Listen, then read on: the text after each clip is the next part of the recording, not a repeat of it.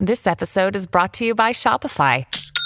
Forget the frustration of picking commerce platforms when you switch your business to Shopify, the global commerce platform that supercharges your selling wherever you sell. With Shopify, you'll harness the same intuitive features, trusted apps, and powerful analytics used by the world's leading brands. Sign up today for your $1 per month trial period at shopify.com/tech, all lowercase. That's shopify.com/tech.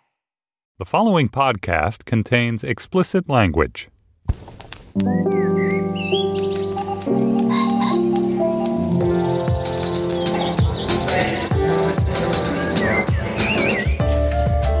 I'm Stephen Metcalf, and this is the Slate Culture Gabfest. Steve is a mocap Golden Retriever edition.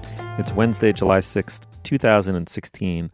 On today's show, the BFG, it was a Roald Dahl book, a classic. It's now a Steven Spielberg movie. It stars Mark Rylance as a melancholy giant whose life is brightened by a young orphan girl. We'll discuss with Laura Bennett. And then Animal Kingdom is the new beefcake noir from TNT. It stars Ellen Barkin as a crime matriarch. We'll discuss that with Willa Paskin. Finally, Facebook has changed its algorithm, the one that controls your news feed. We'll discuss what precisely this means with Slate's tech columnist, Will Oremus. Dana, astute listeners will note that we have a different Slate contributor for each segment, and one reason for that is Julia Turner discovered at the last minute she'd forgotten she has jury duty, so she was unable to make today's show, but I am joined by Dana Stevens, film critic for Slate.com. Hey, Dana. Hey, Steve. I think it's also worth mentioning so people understand why I sound fuzzy and far away that I am phoning in from Los Angeles, where I'm spending the week doing research for my book. So, yeah, sorry about the bad sound. Dana phoning it in again. Literally and figuratively. All right, Dana, before we dig in here, presumably we have some business. What do we have? We do. I mean, it's Julia who always does the business, so I'm shaking in my boots, hoping I remember all of our business. But one of the main ones is that we have a live show coming up at the Mount, which is Edith Wharton's estate, Mance in Lenox, Massachusetts. That's going to be the evening of August 4th, and you can find out information and get tickets at slate.com/live. So that's one bit of business. And then Julia also always likes to announce our Slate Plus segment for each week. This week, Steve, at your suggestion, we're going to be talking about, what would you call them? Cultural black holes? Cultural blind spots, maybe? Cultural blind spots, that's right. Things that you are embarrassed not to know about, wish that you knew more about, and just essentially regard as black holes in your knowledge of the world. Mm-hmm. Wonderful. All right, thanks, Dana. All right, moving on.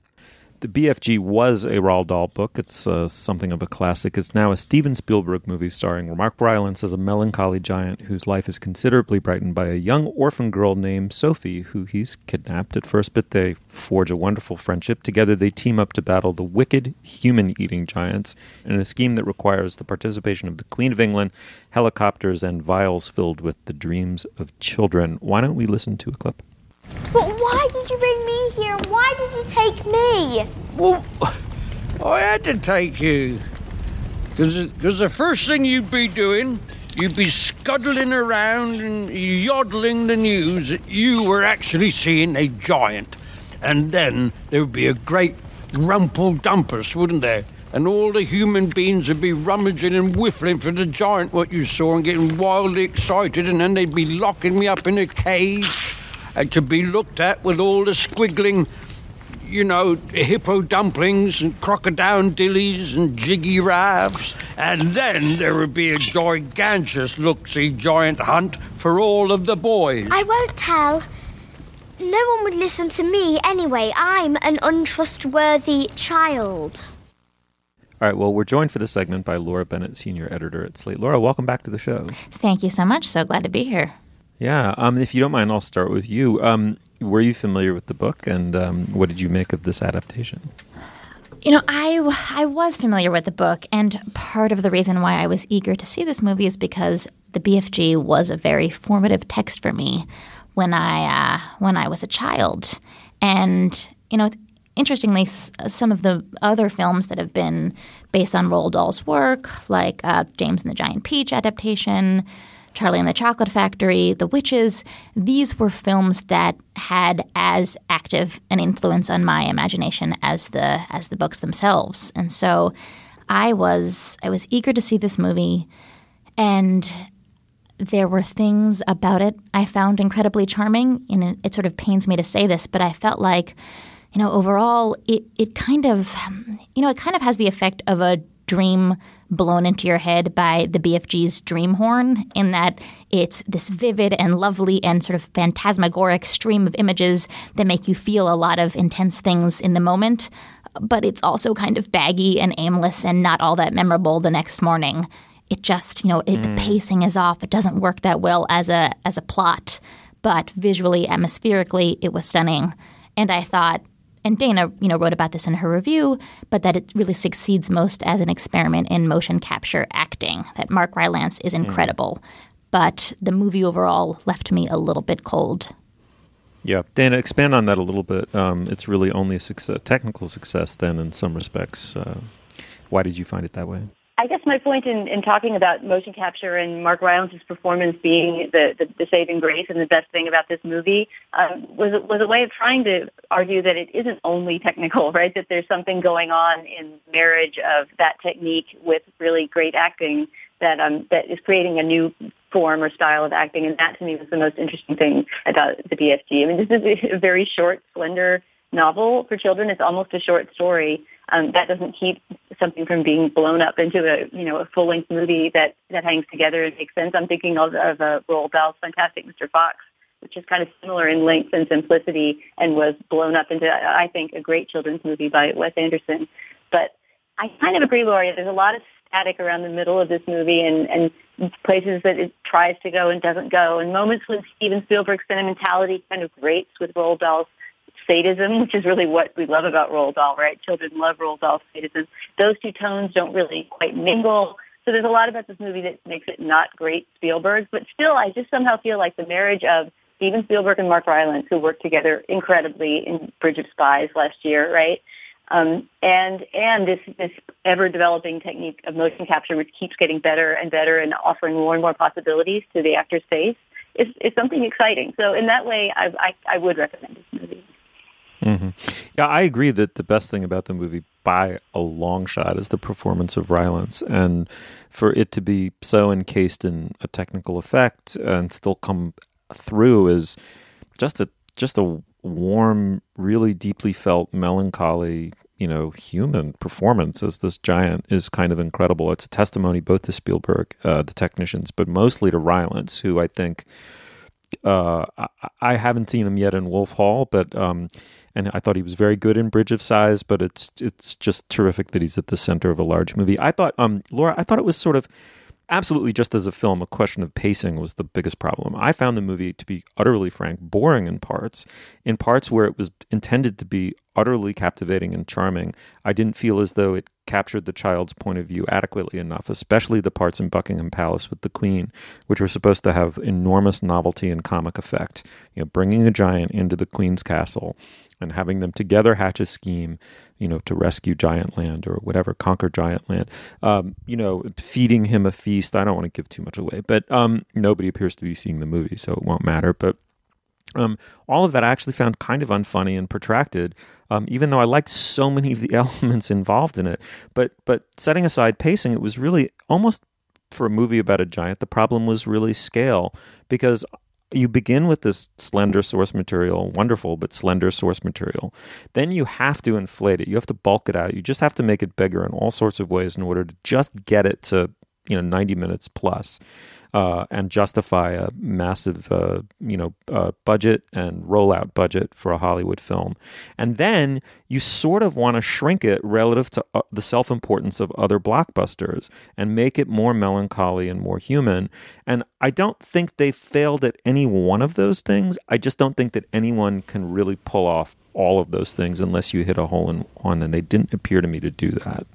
That is very interesting, and I agree with that. And actually, out of curiosity, I reread some of the book because I was so frustrated by the pacing of the movie, and I found it really it was funny to remember, even though there's not that much plot, it is very nicely paced. Sort of Sophie's internal monologue is brisk and efficient, and her no-nonsenseness infects the momentum of the storytelling, and it just doesn't indulge itself the way the movie does. And I'm not sure if that was a problem that could be avoided in a picture of in a movie of this sort of scope, as Steve put it. But it was frustrating, and I thought actually that I don't know if you two remember the final shot of the film, which was the BFG's face. It was Rylance in close up, sort of registering a whole suite of emotions after having heard, I think it was Sophie sort of called out to him from her new, I don't want to give away the ending of the movie, and you just see his incredibly intricate and warm and intelligent face just kind of register his happiness and his affection. And I thought that shot encapsulated the strengths of the film in some way. It's just, it's a beautiful, whimsical, finely calibrated character study of this larger-than-life character, and it's at its best when it's standing still, whether it's showing us the splendors of Dream Country or kind of portraiture of the BFG's very sweet relationship with Sophie. As a plot, it doesn't really work, but it does work on that level.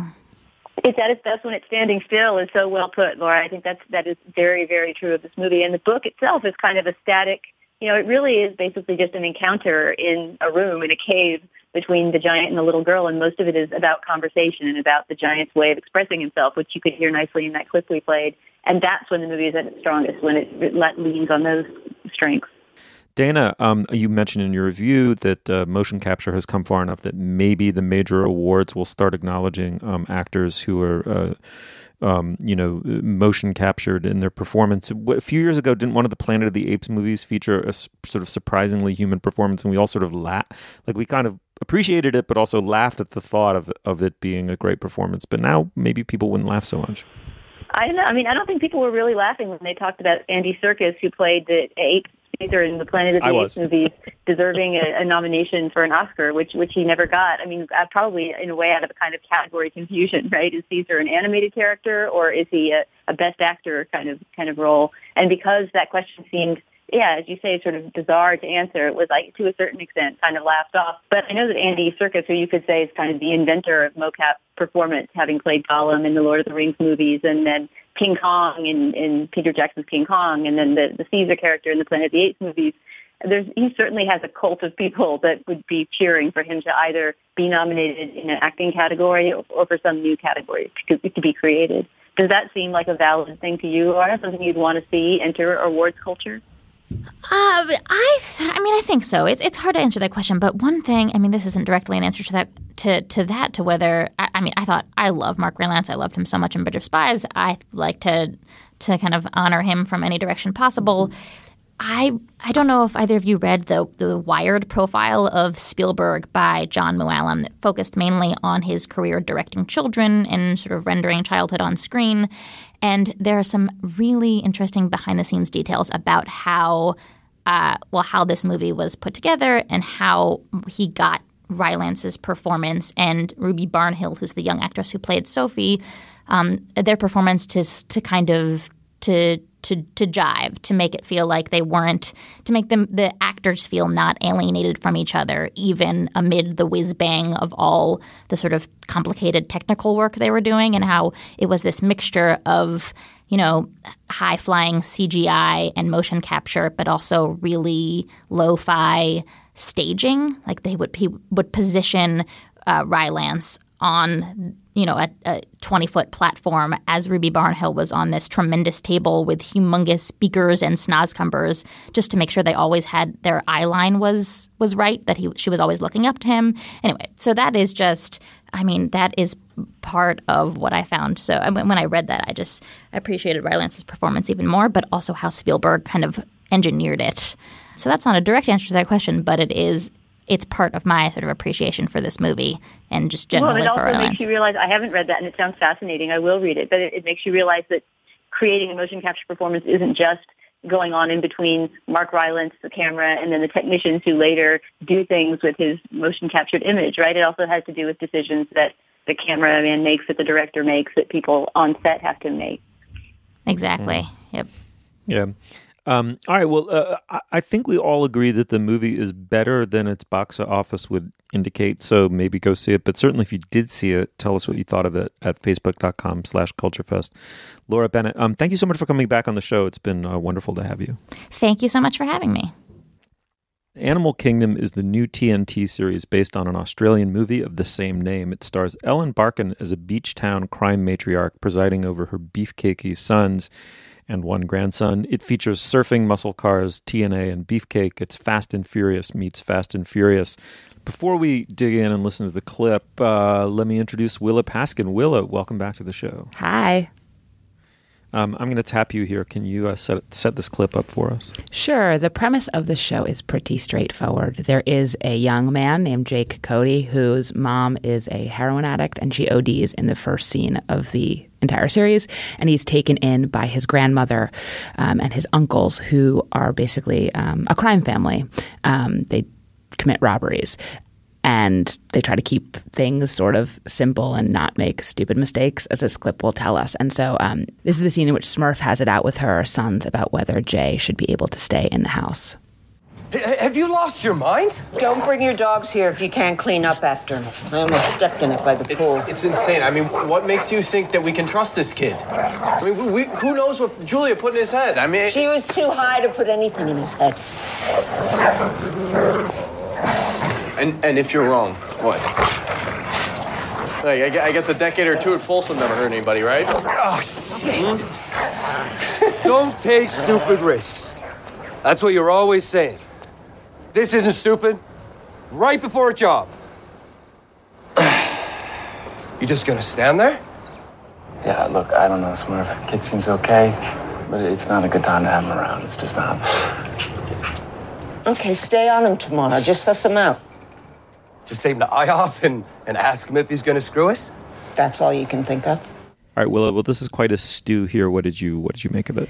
You know, it's interesting because it's not really that interesting a show. So in a certain way, my only feelings about it are like big picture meta feelings, which is it kind of has a little bit of swag. It's a sort of show about machismo, like about male culture. It's about these tough beefcake dudes, as you said, sort of doing all of these, you know, they skydive and they paintball and they beat each other up and they roughhouse and they commit these crimes. That's sort of what the show is about. And it's just an interesting moment for a show like that, not because those things aren't popular. Like that kind of show is always going to be popular. It's a bunch of sort of anti-hero criminals who are very handsome, going about their lives, and they have this sort of overly sexual relationship with the Ellen Barkin character, which is kind of the only really original part of the show, or not even original, but sort of the only striking thing about it. But just making a show like that at this moment, I think that's interesting. It's sort of just so against the grain of like what seems compelling in this moment. It's sort of so old-fashioned in a kind of way, even though it's very contemporary. That is a little bit intriguing. And in the context of like TNT trying to sort of make a name for itself, it does turn out, if you think about it, that though there's never been a lack of shows about men worried about being manly, there is maybe like this new hole that they could fill by just sort of going back to this really tired trope of making shows about macho dudes. Well, do you find it interesting that they seem to have tweaked it at least in two ways, related ways? One is that it's a matriarch crime boss. So instead of taking a nerd high school chemistry teacher and showing us his latent capacity to be a dark crime lord, they've taken a mom, right? So there's a joke about burning cupcakes. She's both someone who bakes cupcakes and presides over this tight little crime unit. And then the second is the pecking order of the brothers, which, for all of the flexing and the beefcaking and the muscle cars and all that, which is just to my mind utterly boring, there's at least something like a set of internal relationships, pecking order relationships between the brothers that's maybe potentially interesting. Yeah, I mean, I think the Smurf character is probably like what is sold the show. They're like, we're going to make this show about this standard set of things, but it's kind of interesting because it's all run by this woman, and there's this kind of creepy and strange dynamic where she has a sort of overly sexual relationship with all the boys and plays them off each other. sort of like is a preening. She's such a preening mom in a certain way, but then also such a manipulator at the same time. But I don't know.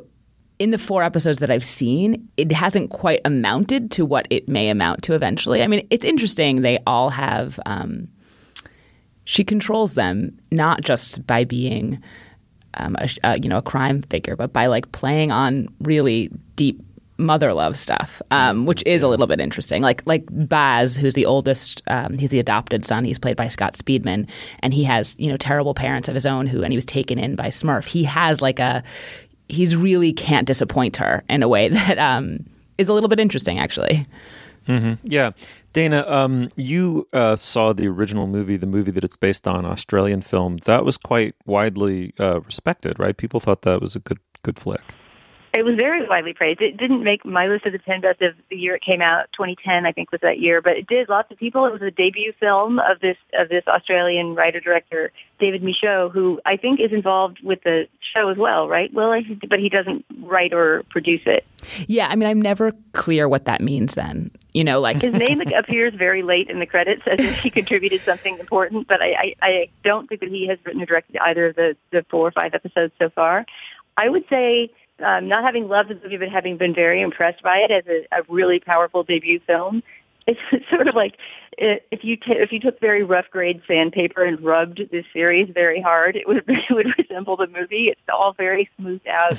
Not that it isn't dark. The material remains equally dark, but it's presented as you guys have both commented on in this very TV-like way, with every story beat predictable and a surfing montage whenever you can throw one in, and basically has this sort of slick, series-ready feeling, which is very, very different from the naturalistic feeling of the movie. But other than that, except for transposing the setting from Australia to what seems to be like La Jolla or some very trouble-free California, Oceanside, California, yeah.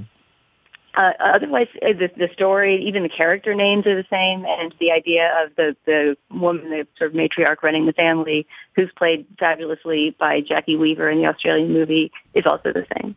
It's interesting, though, because even just turning it into a show and this question of length, like as soon as I watched the first episode, I looked up the movie because I am not a spoiler. I love being spoiled, and I wanted to see how it was different. And it did just seem that, like, by making this a series, so something that may or may not go on for dozens of episodes, that they had just like fundamentally undercut like the sort of propulsion and tension of the film, just because they basically have to slow so many of those elements down. And obviously sometimes that's what's good about TV, because you get to know these kind of relationships intimately. But when there's this kind of like almost like Point Break sort of vibe where like it's supposed to be like wild and action-y, a TV show kind of doesn't help with that, So it does put all the pressure on these relationships, and maybe they can't bear it.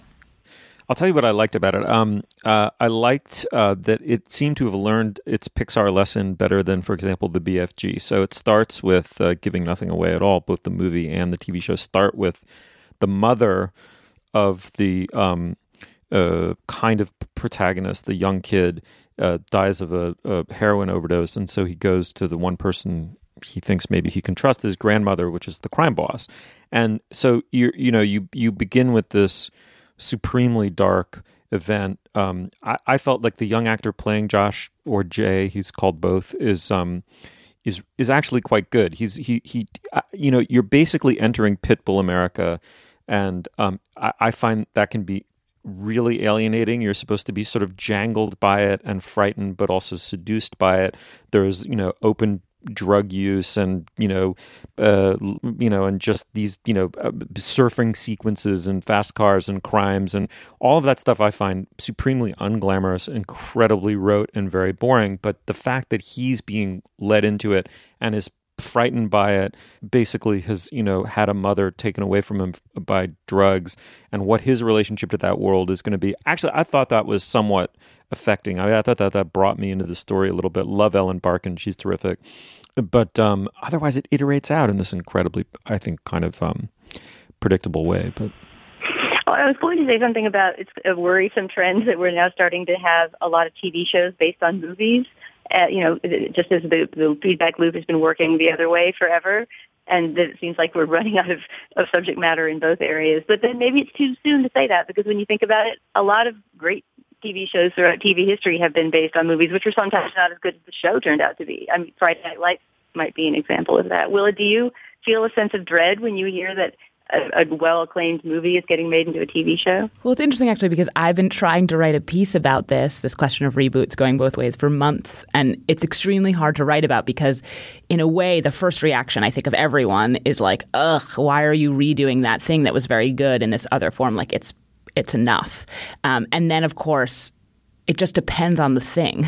Like sometimes they turn out very well and then you're like, oh, that was a great idea. And sometimes they turn out very badly. And it really kind of depends on the creative juice of the people that are making it. And there's no actual like rule or any reason that one will be good or one will be bad. You know, you could get Friday Night Lights. You could get Outlander, which isn't even great, but has its own sort of energy. You could, I mean, there's or Fargo would be one of those too, right? Yeah. It's following while other people are horrified at its very existence. Right, exactly. And but it's also different enough that even if, you know, if you actually love the movie and you watch the show, you're like, oh, it's sort of in the spirit, but it's a whole other new thing. I mean, there's just so much TV shows that are now like based on films, and some of them are just obviously paycheck grabs, and some are sort of inspired.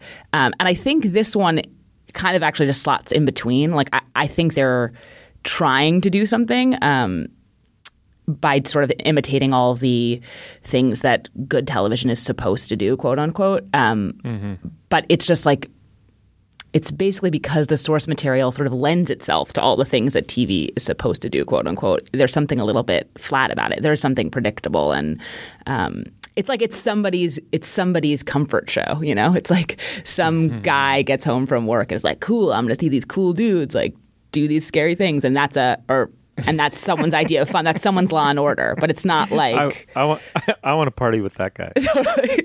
That was like a terrible imitation of No Person. Like there's no person in the world who's like that. But you know what I mean. You know what I'm saying. Yeah, it sounds like the worst Netflix and chill in the history of the phenomenon. Willow, when you were talking about this imagined hypothetical ideal viewer who's a dude who just wants to come back and kick back with a cold one and the Animal Kingdom series, I was just thinking of, I think, one of the lowest/highest moments so far that I actually enjoyed for its camp value, which is the moment when one of the brothers who's been shot in an altercation, but he can't go to an actual hospital to have his bullet wound treated, right, because the crime family would be uncovered, and he eventually has to be taken to Mexico to be treated. But there's a moment that we see him having sex with a woman who's berating him as she sits astride him because this visible bullet wound covered in bloody bandages has made him too unmanly to get on top. So if that kind of thing is your jam, then this might be your show. All right. Well, I think that says it all right there. The show is Animal Kingdom. I keep on wanting to call it Animal Planet, but it is Animal Kingdom. It's on TNT. Stars Ellen Barkin. Willa, thanks so much for coming on the show. It's always just a pleasure to hear what you think about TV or anything. Thanks for having me. It was good. All right, moving on. Facebook is changing its algorithm for deciding what you see in your news feed. We're joined by Will Oremus, Slate's tech columnist. Will, I'm introducing you just right at the very top of my own introduction because I don't really know what any of this means. I'll tell you what I pick out as interesting and important about it. First, that it may possibly be a response to conservative groups and their outcry over not being mindlessly algorithmically included in trending the way liberal groups are. And secondly, that this had to be accompanied by something of a restatement of mission or a mission statement by Facebook. So why don't you explain very patiently, like I'm a golden retriever, explain to me what precisely the news feed does, why changing it is important, why they changed it, and why they felt the need to accompany it with something of a touchy-feely reaffirmation of corporate values. That is a great 4-part question, Stephen, and I'm really if I'm lucky, I will remember two of those parts by the end of my rambling. Who's the golden retriever here, Will? Now, I will try to fetch all those sticks for you. The Facebook news feed is, as I think most of us know by now, it's all the stuff that we see when we open that Facebook app on our phone, as we self-loathingly do many days of the week, if not every day of the week, depending on who we are. It is controlled by an algorithm, and what that means is that Facebook has software that decides of all the posts you could see, of all the crap that your friends and family have posted, and all the wonderful stories that Slate.com has posted, which you no doubt follow and lovingly read in your feed. Of all those possible posts, which ones are going to go at the top of your feed and be seen and clicked on and liked and make everybody feel good? Which ones are going to get buried at the bottom so that you will never, ever reach them? Even if you scroll down again and again, you will actually just get repeats of the ones that were at the top before you ever get to the ones at the bottom. That's a very difficult job. It is the job of Facebook's newsfeed algorithm, and Facebook is constantly tweaking that algorithm in order to keep people from gaming it and in order to deliver Facebook's users the type of stuff that they want to see or the type of stuff that Facebook thinks they want to see in their feed. So that was part one of the question.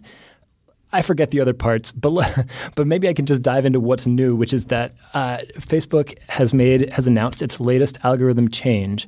And what it's doing is it will slightly devalue posts that are made by pages. So that includes publishers like Slate, and it includes basically everything that is not a person. So everything that's not your friend or family member or a random acquaintance who you friended one time on Facebook and now forget who they are, all that other stuff will be tuned down a little bit in your feed, and you'll get more from those actual people. Will, let me throw another one of those golden retriever sticks out there. My sense was that there was a relationship between this change and the way in which it was announced that indicated Facebook might be somewhat insecure about the direction of its brand vis-a-vis its dual role as a media platform and a social media platform. Is there something to that? Yes, there are a lot of somethings to that. It was interesting. So Facebook has taken to fairly regularly announcing some of these changes to its newsfeed. It doesn't announce all of them. It's changing it all the time. But the ones that it thinks are more significant and feels like disclosing, it now explains with a little blog post. Well, this time it didn't just explain the change. And again, the change being that you will see a little more in your feed from people you know and a little less from pages you follow. It also published a separate blog post outlining what it called the newsfeed values. So believe it or not, Facebook claims that its newsfeed does have values besides making money for Facebook. And it laid out 7 of them in particular, starting with friends and family first. So apparently the top value, as far as Facebook perceives it, the top value for its newsfeed algorithm now is to show you stuff from your friends and family. Next comes to inform, then to entertain, then a bunch of other crap that nobody paid too much attention to. But one of those other ones actually was interesting and touches on something that you mentioned. One of them was something like, I don't have it in front of me, it was something like a platform for all ideas. And that was seen by many, probably accurately, as a response to a controversy a month or two ago in which a former Facebook contractor accused his colleagues at Facebook of letting their liberal political bias seep through into the stories they chose for the trending section, which is something very few people ever actually look at. But it made a big stir nonetheless because it raised this possibility that Facebook might be biased one way or the other politically and could therefore be skewing the news and the content you see in your feed accordingly. And Will, what has the response to this change been so far? I mean, I know there's always an immediate and instinctive resistance whenever a familiar platform undergoes any change, but given that this change is specifically about trying to address user complaints about Facebook's usability, has it been well received so far? No. No, it's been terribly received so far. And the reason is that the people this is my slightly biased view. The reason is that the people writing about it are not the average users. The people writing about it are people like me. They're journalists. And this change is really, really bad for journalists, at least potentially, because it means that that all these publishers around the web that have come to rely on Facebook, in many cases for half of all their readers, now they find that it's going to be harder to reach those readers than before. through no fault of their own. They're furious. It is has thrown the media industry into yet another paroxysm of panic. We have these all the time, of course, but this is the latest one. And so the reaction that I've seen has been largely negative. It is Facebook is putting the squeeze on publishers, and this is the betrayal that the news business has been fearing ever since it reluctantly decided to reshape how it covers the news around Facebook's algorithm. You might now question whether that was the wisest choice for all of these news outlets to change the way they wrote headlines and stories and what they covered in order to get their stories seen by more people on Facebook. I don't think they felt like they had a choice. And up until recently, Facebook has been very, very good to the media industry. It has arguably saved a lot of jobs that would have otherwise been lost as part of this catastrophic transition from print to digital. But now Facebook says, well, let's correct a little bit back the other way. There are publishers now, Facebook tells me, who are posting 200 stories a day on their Facebook feeds. And so from Facebook's perspective, it wants you to have a balance of stuff from your friends and family and stuff from the pages and news organizations you follow. But if your best friend is posting, once every 2 or 3 days and the New York Times is posting every 15 minutes, it's really hard for the algorithm to achieve that balance without giving a little boost to the friends' posts and maybe a little handicap against the publisher's posts.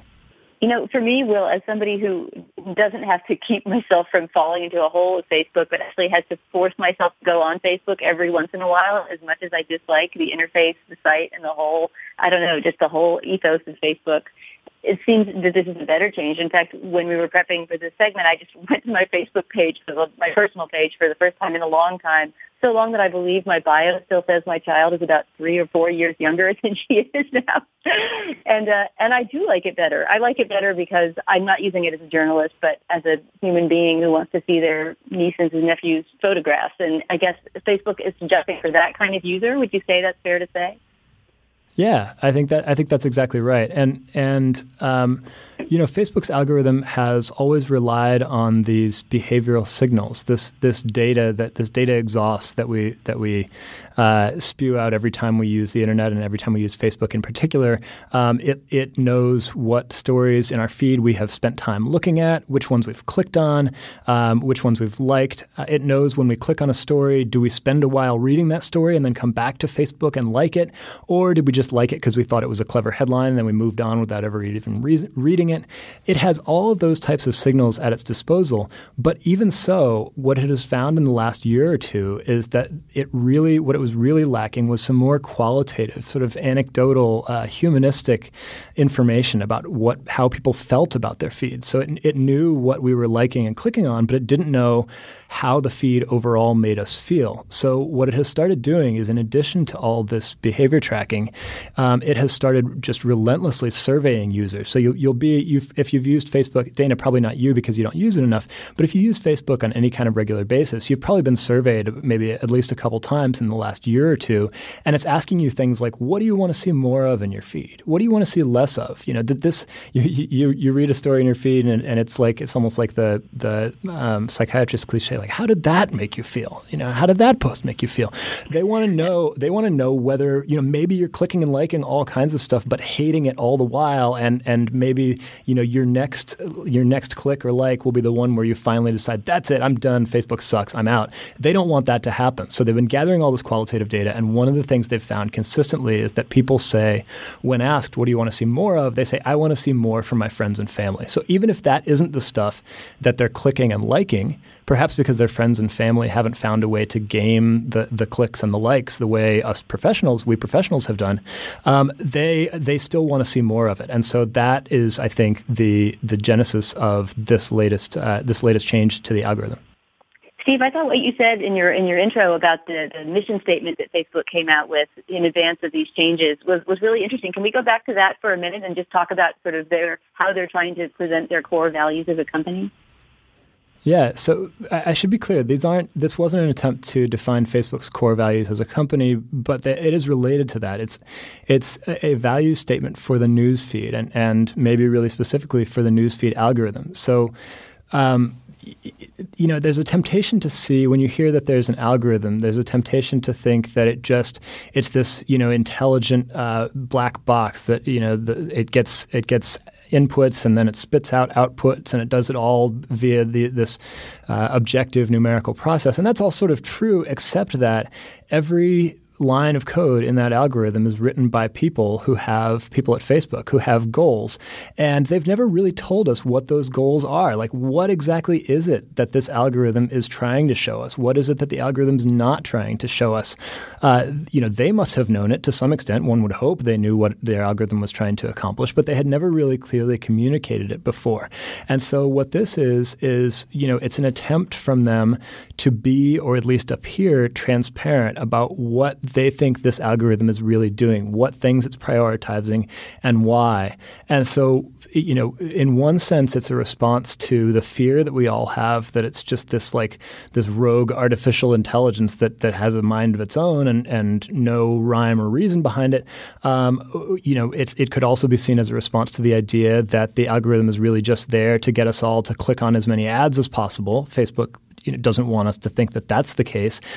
Or it could be seen, at least in part, as a response to that dust-up about political bias, where Facebook wants to say, look, no, our newsfeed algorithm is not about trying to tune out Glenn Beck and Rush Limbaugh and flood you with Chris Hayes. It's really about connecting you with your friends and family first and foremost, and it's a platform for all ideas, yada, yada, yada. But in any case, I think it is interesting that Facebook felt either compelled or they felt that it would be in their interest to publish a value statement for this algorithm, which, as far as I know, is sort of the first of its kind. Well, Will, I am the most enlightened golden retriever in America right now. That was brilliantly done. You made even me care about and understand this change. Thanks for coming on and talking with us. But can I ask you, will you stick around and endorse with us? I would love nothing more. Excellent. All right, Will Oremus, thanks for coming on the show, and we'll talk to you in a sec. All right, now is the moment in our podcast where we endorse Dana Stevens. What do you have? This week there's only one possible endorsement for me, which is the films and the work of the great Iranian director Abbas Kiarostami, who died on July 4th at age 76, and who I spent last night staying up and writing about because I felt that there's so many tributes to be written and so much to say about him that I wanted to throw in my own tiny little 2 cents. And I guess the film that I'll choose, because it's the film that I talked about in my little remembrance of him to start with, if you haven't seen a Kiarostami film before, would be Close Up, his film from 1990, I believe, is when it came out in Iran, about, if I even talk about what it's about, I give away too much as a movie, but let's just say it is a kind of half documentary, half fictional reenactment of something that really happened in Iran that brings up all kinds of questions about cinema and representation and social class, and it's just a beautiful masterpiece. So my endorsement for this week is Abbas Kiarostami's Close Up. Marvelous. Will, what do you got? Like any good parent of a 15-month-old, virtually all of my cultural consumption lately has come in the form of board books for children. I would like to endorse the board books. This is maybe a little bit of an obvious choice. I would like to endorse the board books of Sandra Boynton. Have we talked about Sandra on the show before? I don't know. I don't think Sandra's ever been mentioned on our show. Sandra Boynton. That is a grievous error of omission. Her board books are amazing. My child has been reading the all-time classic Moo Ba La La La. Along with other favorites, Barnyard Dance is a good one. It's got this really nice. You can actually read it in the tone of the person who calls out the dance card at like a hoedown, and it's got a great rhythm. It just really builds in the middle. It ends on a nice note, like virtually everything she writes. Moo Ba La La La was our son's favorite book when he was so tiny that really we could only have been projecting onto him what his favorite book might be. But he did seem to like the sounds that the barnyard animals made even at that young age. Now, at 15 months, he has come back around to the point where Moo Ba La La La, after a hiatus, has become his favorite book once again. And that is because he is now able to to match each animal with its distinctive sound, including his favorites, which are the pigs, who do not say oink, oink, oink, as you might expect. This is the premise. This is sort of the surprise hook of the book. But instead, they are singing pigs. They seem to be some sort of barbershop trio, and they say la, la, la, and he says it right along with them. It gladdens our hearts. There are a lot of bad children's books out there. There are a lot of children's books that are tolerable, at best, and then there are Sandra Boynton's books, which are a delight equally to the little ones and the parents. I would like to endorse those. That's nice. I have a corollary. Can I throw in a corollary to your endorsement, Will? Please do.